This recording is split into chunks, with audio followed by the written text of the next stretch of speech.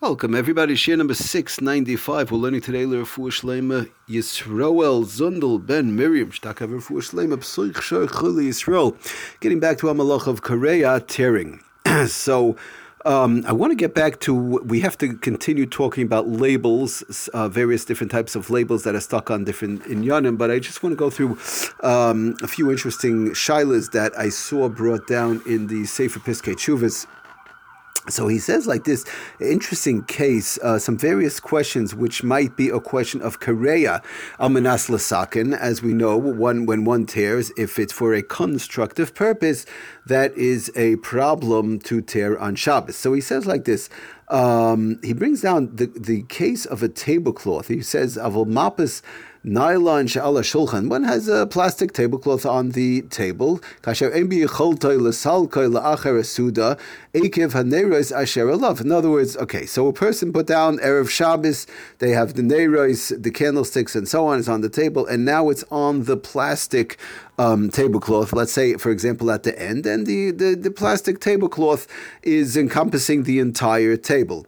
So what's the case? Everybody eats the Shabbos Suda. Now, somebody wants to throw away the tablecloth, but we have a problem that the candlesticks, the candle tray, and so on is on the tablecloth. And what does the person want to do? The person wants to tear off part of the tablecloth, leaving the part that's under the tray with the candlesticks, which of course is muksa, as we understand. Both the tray and the candlesticks and so on obviously is all muksa, and they want, so you can't move it. It's a problem. So how am I going to take off the tablecloth? I can't pick up the tray that's muksa with the candlesticks and so on, so I'll just cut off I won't cut it with a knife, with a scissor, I'll tear it with my hands, I'll tear off the tablecloth that has all the, all the leftovers from the Suda, because of course I want to throw it all into the garbage. Many houses, what people do, they wrap up the tablecloth after they're done. They clean off certain larger items. Being careful, by the way, I just want to mention, want us to be careful when cleaning a table in reference to the malacha of borer, separating. If things are in extreme close proximity to one another, and they're small, and it's all mixed up, then it's running into a problem whereby taking off the good from the bad, even taking off the good from the bad will be a problem. Now, separating just garbage from garbage, let's say bad from bad, in general, that's not a problem, but one has to know. If let's say there's one dirty plate here and one dirty fork here, so you take off piece by piece, or you put the dirty forks into this garbage can and the dirty plates into another garbage can, so that's fine.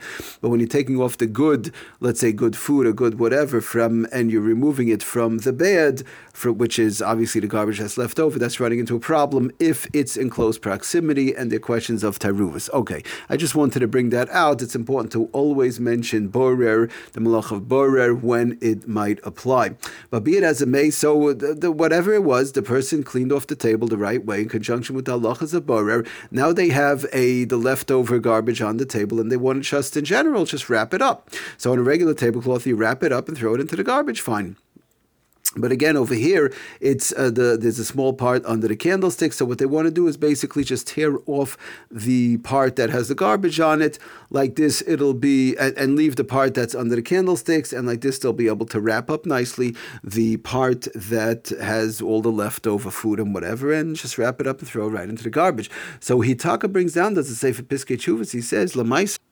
He says that a yesh lesser lasa zois. This could be running into a problem of kareya. He brings down on the bottom on ha'ara number 318. Kevan she'oise bekavana l'shem kriya v'nichalebaha. The person is doing it for a l'shem kriya. They're tearing it on purpose, and they're doing it sort of for a constructive purpose. Even though you'll say, well, 1 second, when the person's throwing out the whole thing, yeah, but over here the problem is that they need only part of the tablecloth, and the part that they need, again, once they tear it off, they're now going to wrap it up nicely and throw it into the garbage, and it'll be good for them.